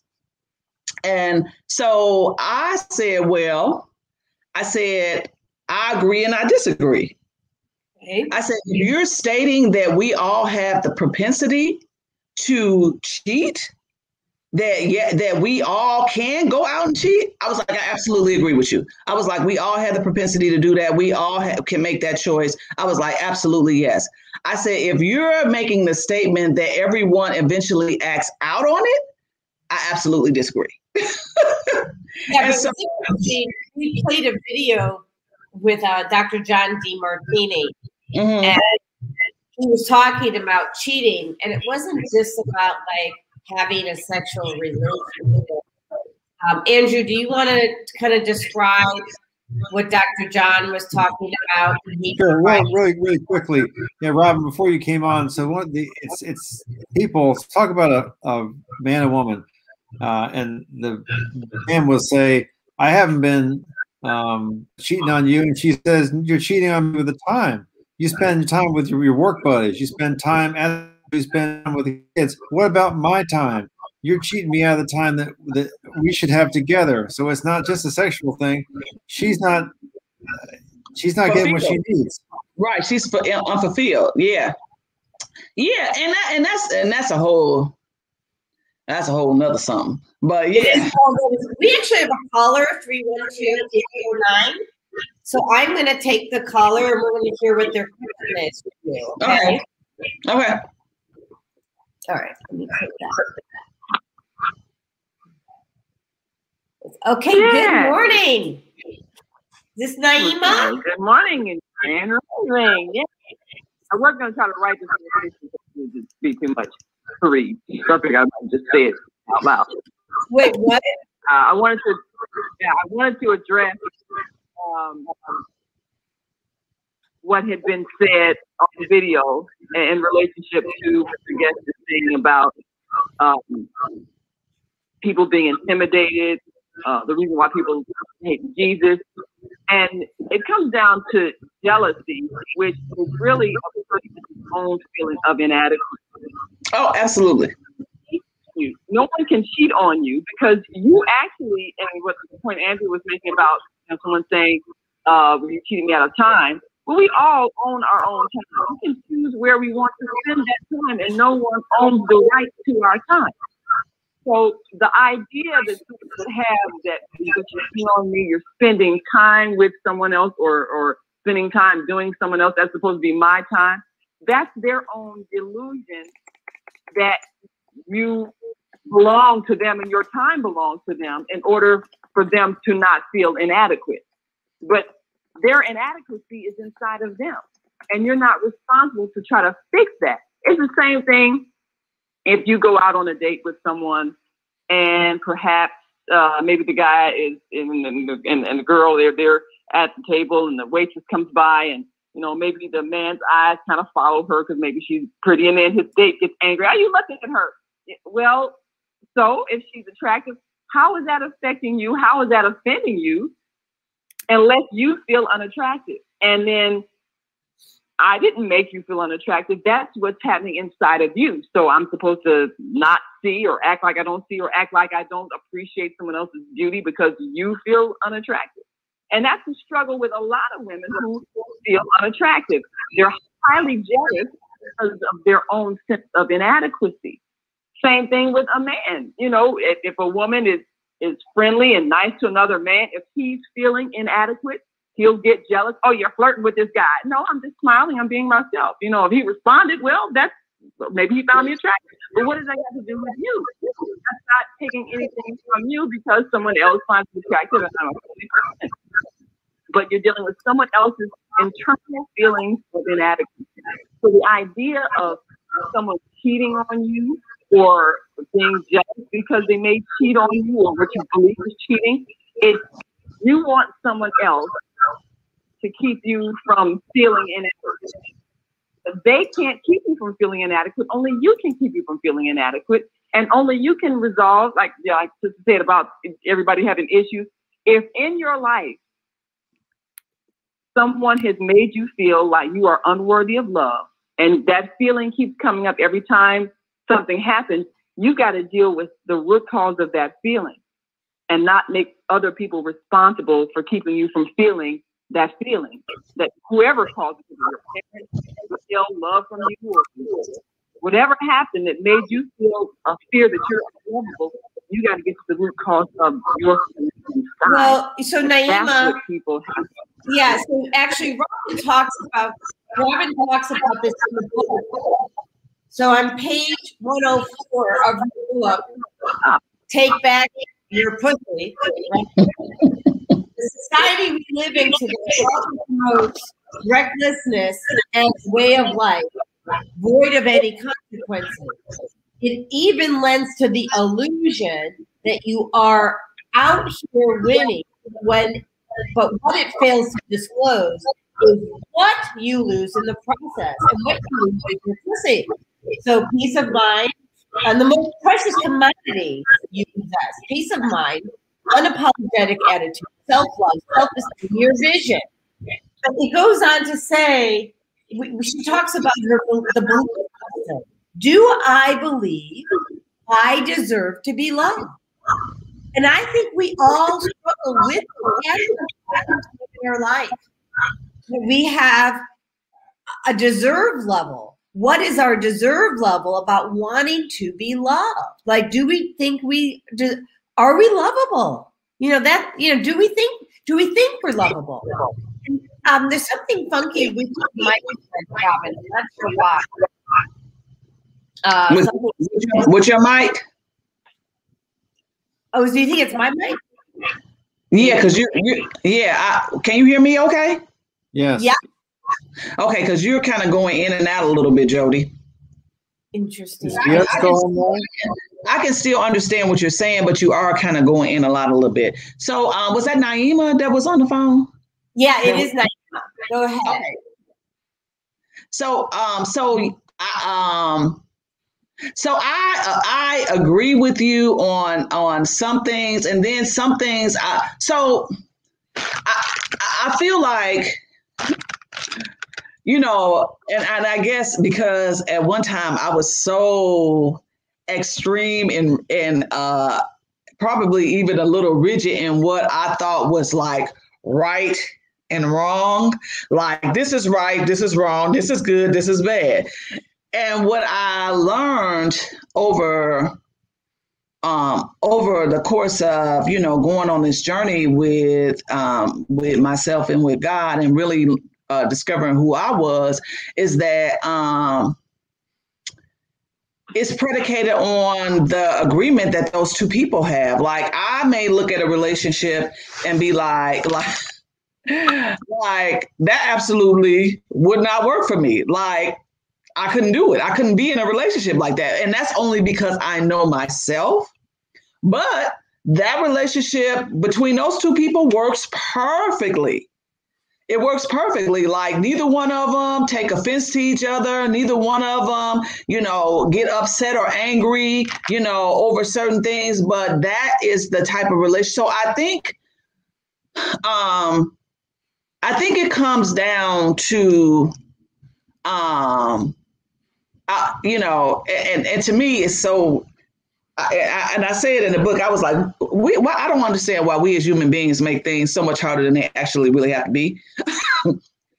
Because it really is not as complicated as we think. But that's the reason why I go back and forth. If you read the book, I go back and forth between the practical and the theoretical. Because in theory, it just sounds so easy, but then obviously the practicality of it couldn't be as easy because we have so many less people. So my point is, I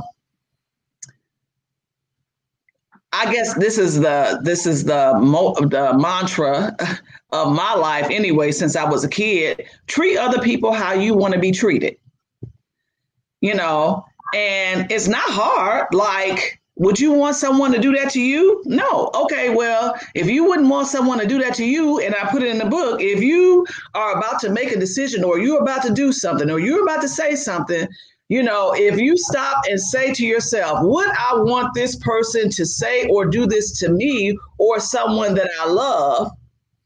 And the answer is a resounding no, then you probably shouldn't be saying it or doing it to somebody else. And so although I think we should put some context around that.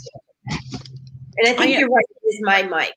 So we have to put some context around that, because that's the point I was about to go into, what the context was.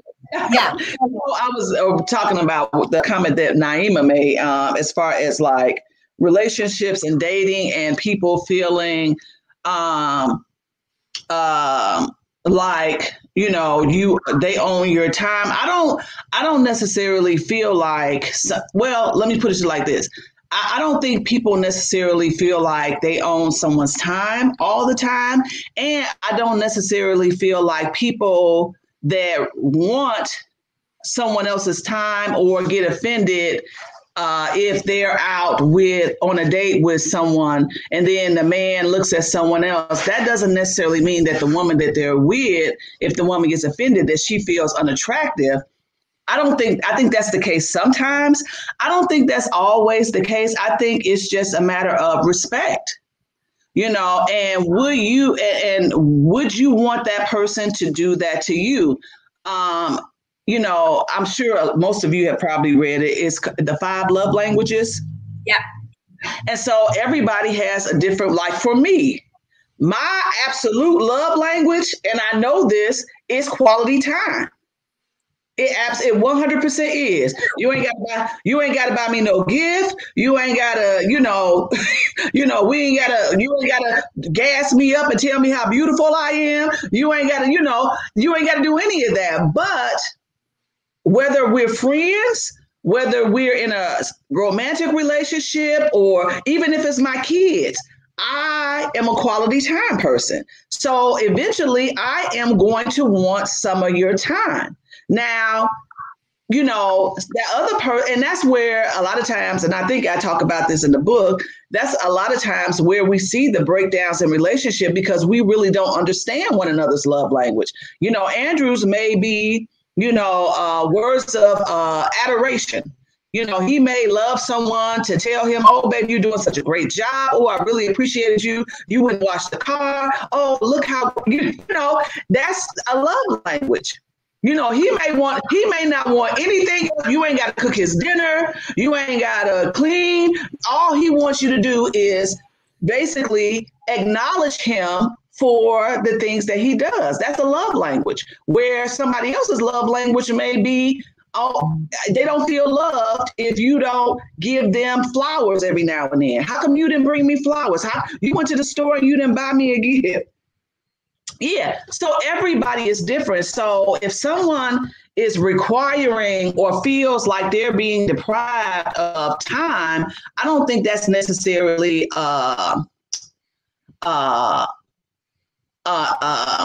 what am I trying to say? A breakdown in that person per se. I feel like if you're in a relationship, I mean, I guess for me anyway, and everybody is different, so I'm just making this for me. For me, I don't see the point of being in a relationship if we can't spend time together. Like, what's the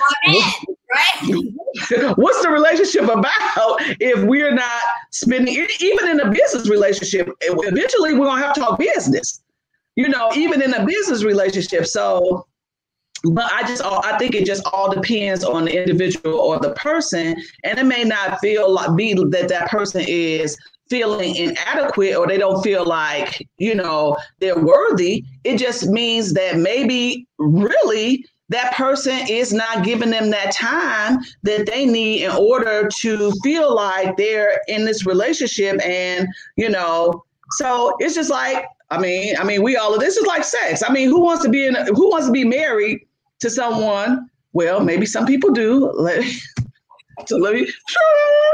back that up. I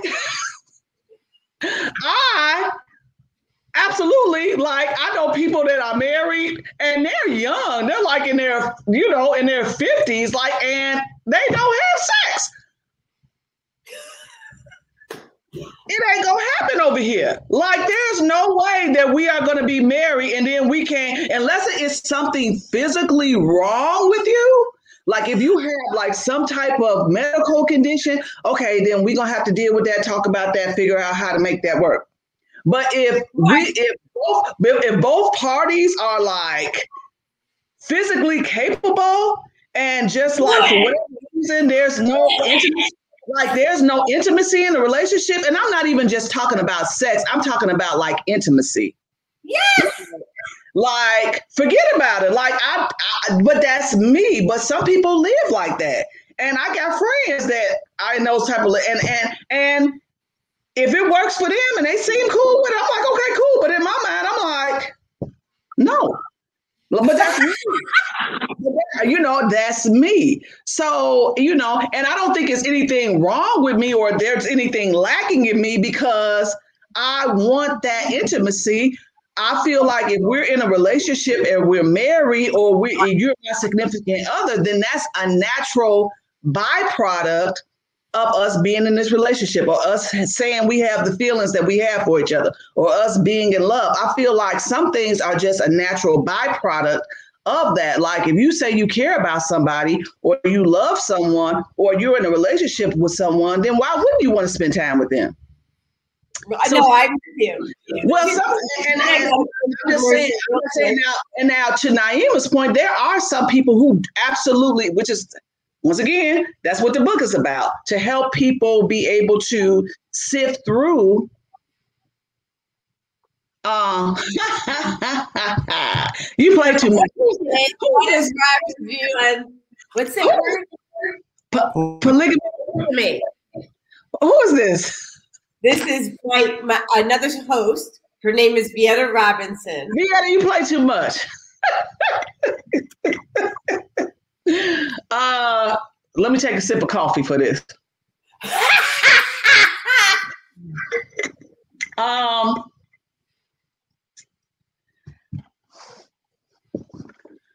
I ain't down with it.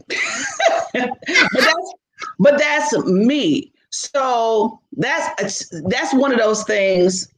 Well, hold on. I'm just gonna say. Uh-huh. Andrew and I have a deal. Uh-huh. If Pearson Ford walks into the room. If who? Pearson Ford. Oh, you all over it, Jody. Yes, there you go. Right, Andrew? So well, let me put it just like this. Andrew, she got to be able to take it if she can dish it out, right? Who's yours, Andrew? Which superstar? Close to the vest, Joe. When she walks, you'll know. Wait, what? I said, when that special, beautiful supermodel walks in the door, you'll know it. You know. You'll hold your breath on that. Right. I'm good with the one I got. I'm good with the one I got right now. Right. Wait, what? I sound good with the one I got right now in the house. Me too, Dolly. Me too. Right. Well, Love you all day long. Love you all day long. With your flaws and your greatness. Right. So for the polygamy part, I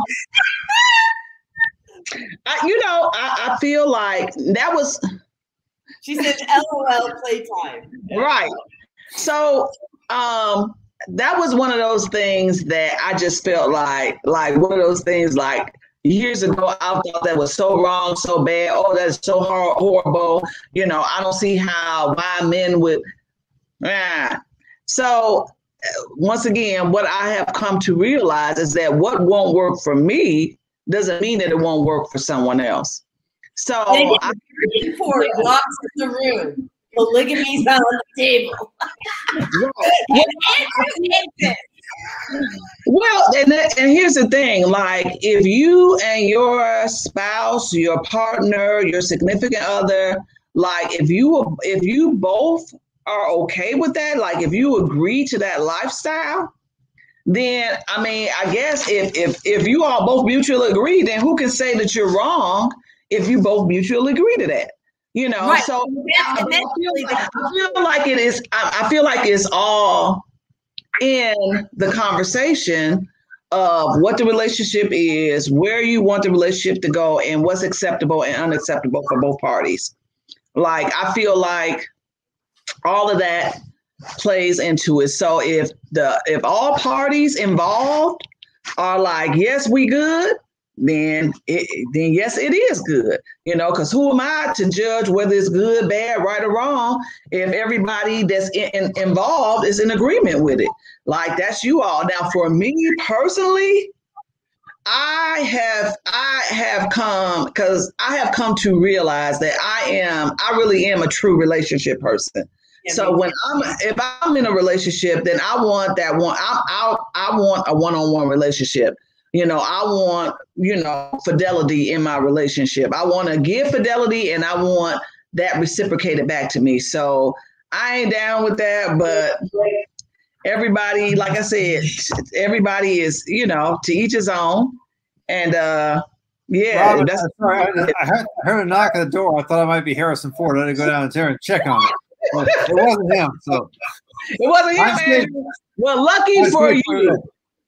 Look, good thing for you. It was Meryl Streep. She was here for you. You was about to get booted out, Andrew. So Meryl Streep was at the door, right? She was looking for some booty.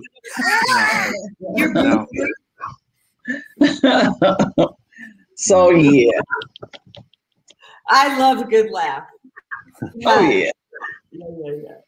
Andrew, anything you want to add to that? Other than that Harrison wasn't there? That brings to a point. We just told each other this morning, Jody, that we can make each other laugh all day long, every day, and that's something you got to have in a relationship. Is you got to have a sense of humor. You got to sometimes it's making you all laugh, and sometimes laughing at yourself and understanding it's not as serious as you might think it is. And that's the truth. That's the truth. I laugh at everything. Same here. Yeah. It's funny when before I met Andrew, Robin, I created this vision board about like all the different things that I want, including him. And I had not met Andrew yet. But I wanted a man who would make me laugh. He makes me laugh so hard I pee my pants. And it really comes into play as a problem when I'm not wearing pants. I see that being a problem, Jody. Yeah, okay. Too much information, right, Andrew? All right. So if you're wearing a skirt or whatever, it's just, I'm just saying. He's so silly. TMI, Joe, you've said enough already. Yeah, right. He's like, Andrew, like. Do not let him pull you. He is so flipping funny. He's just holding back. Oh, I'm sure. Do not be fooled. Oh, no, I'm sure. I am sure. For sure. I want to go back to the book for a moment because there was something that I read last night that made me cry. And I won't cry. Please don't cry. You already cried once today, Jody. I know. We're not going to do it twice. But I think that when I read this, I walked into Andrew's office. I said, God, I go, Robin's my sister. She's my sister all day long. Because you wrote this phrase on page 33. And we're talking about how if we give up and so forth, that we let people win, right? Yeah. Mm-hmm. You on 33, you say, quote, warriors have only two choices: get better or die. That's it. Why this resonated with me on such a cellular level. When I was looking like this, right, which you didn't know me at that time, but I was 234 pounds, and I'm on a couch, and I can't move, and I got periodic paralysis, and whatever 19 other different conditions, who remembers what they are. But what I remember was, that's, I think, when I became the warrior. Because I was like, my life's not ending. This is not how the story ends. Right. And so when I read that about what you wrote, I was like, yeah, you have a choice to manifest, to live in the past, or to manifest your own destiny. And I don't care how F up you think that your life is. It can't be much worse than mine. I mean, disabled, no income, sitting on a couch. Oh, and by the way, my landlord wants to kick me out because he acquired the building, right? We have a new building. So he's kicking everybody out, right? And I had to find a place to live. Okay, so I'm just saying, and I'm not even employable because I'm disabled. I haven't had my disability award approved yet. So I have no income. And so I'm like, no, this is not happening. I'm manifesting what I want.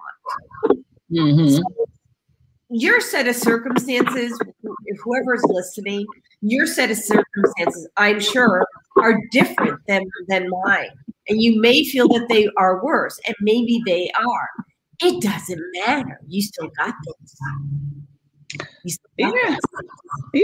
And well, and that's the whole thing. Like, you know, I think what I hear you saying is you chose to no longer be a victim. Yeah. And so much. Yeah. And so that is for, in my opinion, that's like a turning point for, you know, for people who do want to take their lives back. And I talk about in the book, having a victim's mentality, because a lot of people do have that mentality as if everything is happening unto them, you know. And when you have that mentality, it's disempowering you because you're allowing every situation, every circumstance, every decision that someone else makes to impact you. Like, so you're literally leaving yourself at the mercy to all these external factors that, you know, I'm just being honest, 9 times out of 10 don't even have your best interests at heart. Like, they could really care less. And so when you do that, you know, you feel helpless, and you feel like you don't have a choice, and you don't have a way out, and you don't, you know, but that's part of you taking back your pussy, is you taking back your life. Like, you refusing to to be a victim any longer, and you developing that warrior's mentality where, like, I'm not going to tolerate this anymore. Like, I'm taking, like, you refuse to give your power to people who, and one of the epiphanies that I had years ago is how I was doing all this stuff and really serving other people, which I honestly had no problem with. Like, I love to serve. I love to give. The problem that I had or was having was that the people that I was serving were literally like making my life a living hell on earth. And I could not understand why, because I was giving my all, like I was giving my best, I was giving my all. And, I had to take a step back and I had to realize that, when you have a responsibility too, and we always put this on other people, but it's okay for you when you're talking about serving, when you're talking about even as a husband and wife or in a relationship, when you're talking about submission, when you're talking about all these other, things that we talk about in relationships, whether it be a romantic relationship, whether it be on your job and you're serving a certain function and you're working for someone, it's your responsibility to make sure that the people that you are giving your power to have your best interests at heart too. And we don't think about it from that wise. We don't think about it from that position. But even as a husband and a wife, and people talk about submission all the time, and they, the thing that, I guess me coming from a religious background, that's all I heard. The wife is supposed to submit. The woman is supposed to submit to the man. Well, okay, yeah, but the scripture says submit yourself one to another. The other side of that is that what God had to show me was when you submit, and there's nothing wrong with that, you are literally relinquishing your power to someone else. What's the best word that I can use for that? In doing that, there are certain benefits that the person who is willing to submit is supposed to receive from that other person that they're submitting to. Yes. But most people, because we are so here all the times, and everything is about us, all we think about is what other people are supposed to be doing up for us, how other people are supposed to be serving us, how other people are supposed to make us feel. But when you willingly submit or relinquish your power to someone, there are certain benefits that you are supposed to receive in return for being willing to relinquish your power. Yeah. So when you relinquish your power to someone and then they start abusing you with your own power, that's a problem for me.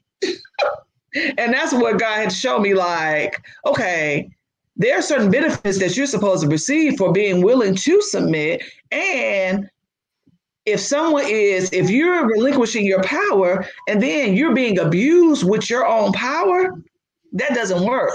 So now that's a break. That's a breakdown. That's actually a breach because and so now I can legally take my power back because you just breached our agreement, so to speak. You just breached the contract.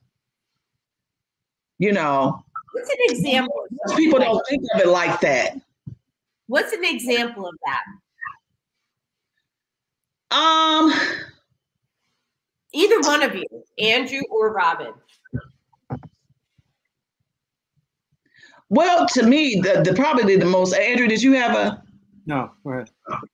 No, probably to me, the most obvious one is in a marriage, like when you have certain agreements, because, a lot of people don't talk about covenant anymore, but really when you enter into a marriage or enter into agreement, or hell, even if you buy a car, if you read the document, it talks about you being in a covenant with that finance company. Like we're in an agreement together. I agree. So the because I don't want to make it all spiritual and all like just about, because you can see this language in any business transaction. You see this language.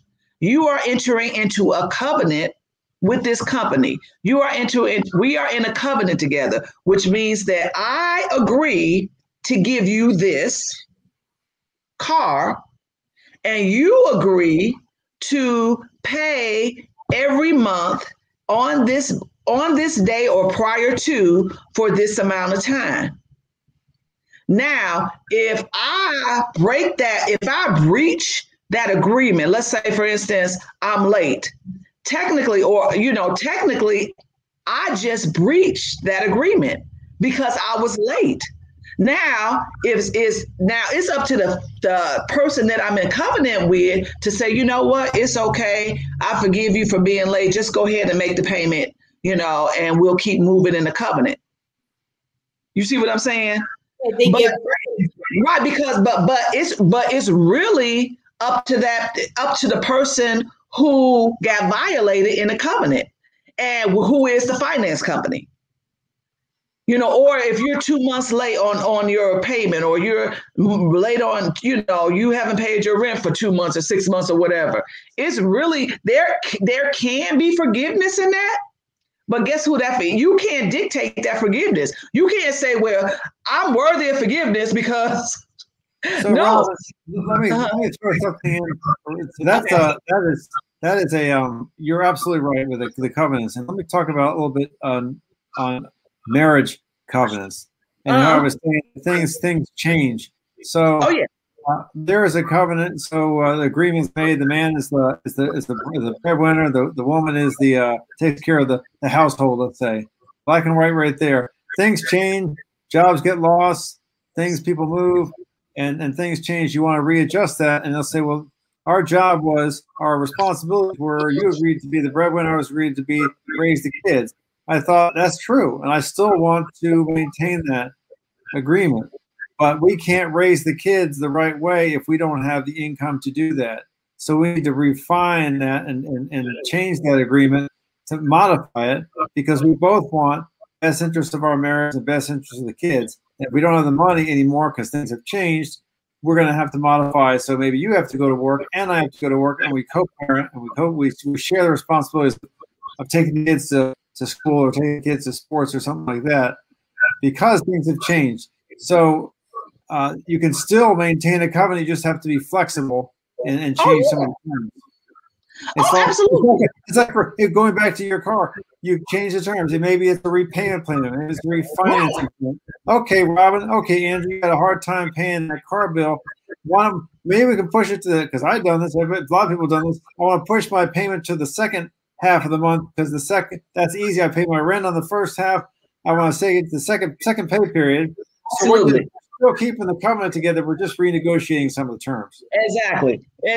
And that's the whole thing. And to your point, that key word is being flexible, because things do change.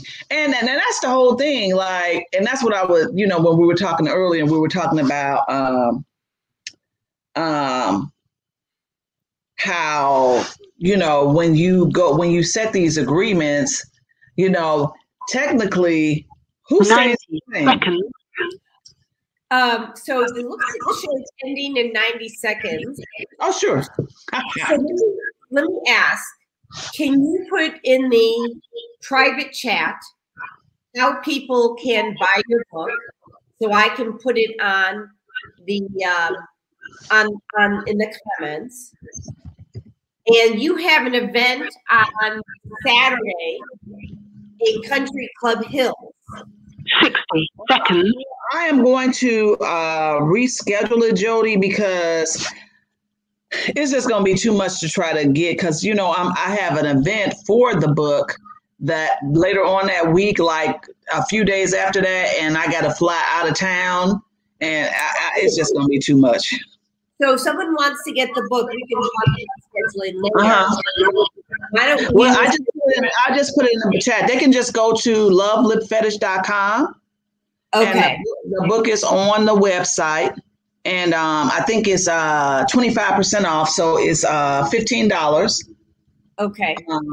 And so they can just grab it off the website, and they can grab some lip products too. Right. Well, and then we're going to go just a couple minutes over. I apologize. I guess I don't know if the ingredient's going to go on its own. So I wear your lipstick, Black Girl Nude. I have the YouTube, and I love the fact that it's vegan, it's GMO free, it's gluten free, free, cruelty free. That it's a great color. During the show, I put it on and I sent you a kiss. But then I also have still your lip gloss, right? Oh yeah, because that's the way to do that. And so here's the thing. Robin has a bunch of colors, so if they go to Love Lip Fetish, they can also look at their lip products if they're interested in lip products, and the book is on the site as well. Okay, that's lovely. And I need to have you back on the show. It's not like you want, it's a need. Okay. Can I come back on the show? What? Can I come back on the show? Honey, you're in my show all day long.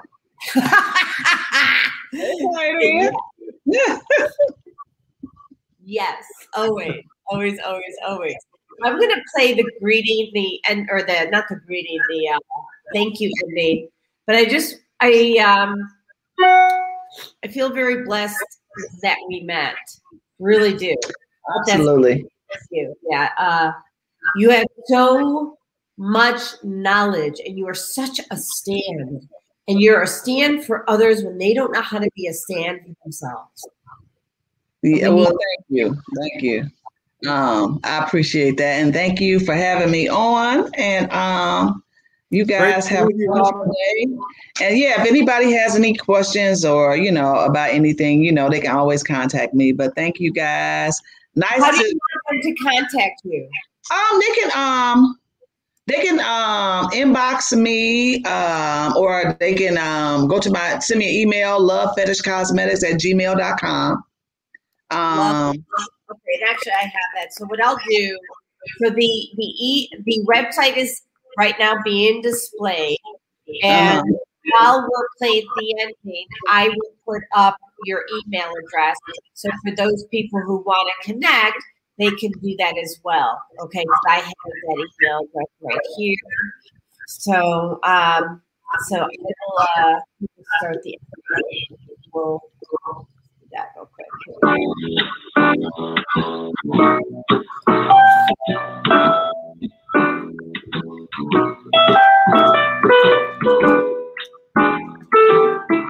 We've come to the end of our show today.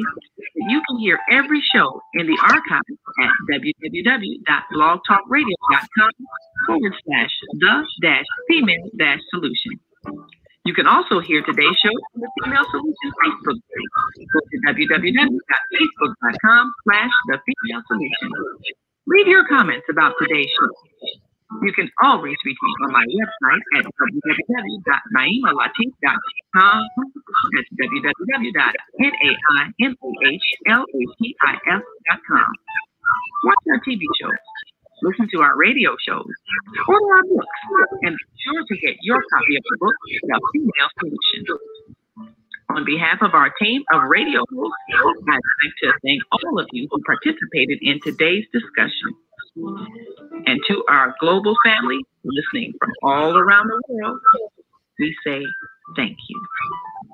To our family in China, Shute, India, Zanzibar, Japan, Arigato, Korea, Kamsahamnida, Russia, Spasibo, Germany, Danke, Poland, Dziękuję, France, Merci, Spain, Gracias, Italy, Grazie, Egypt,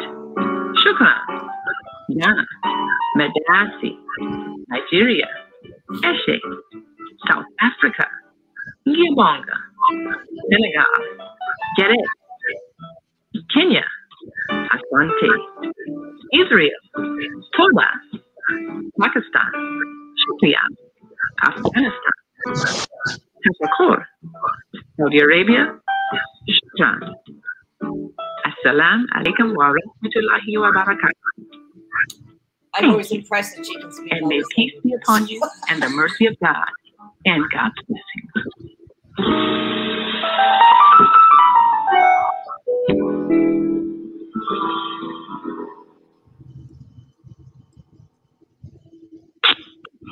Thank you for using Blog Talk Radio. Goodbye.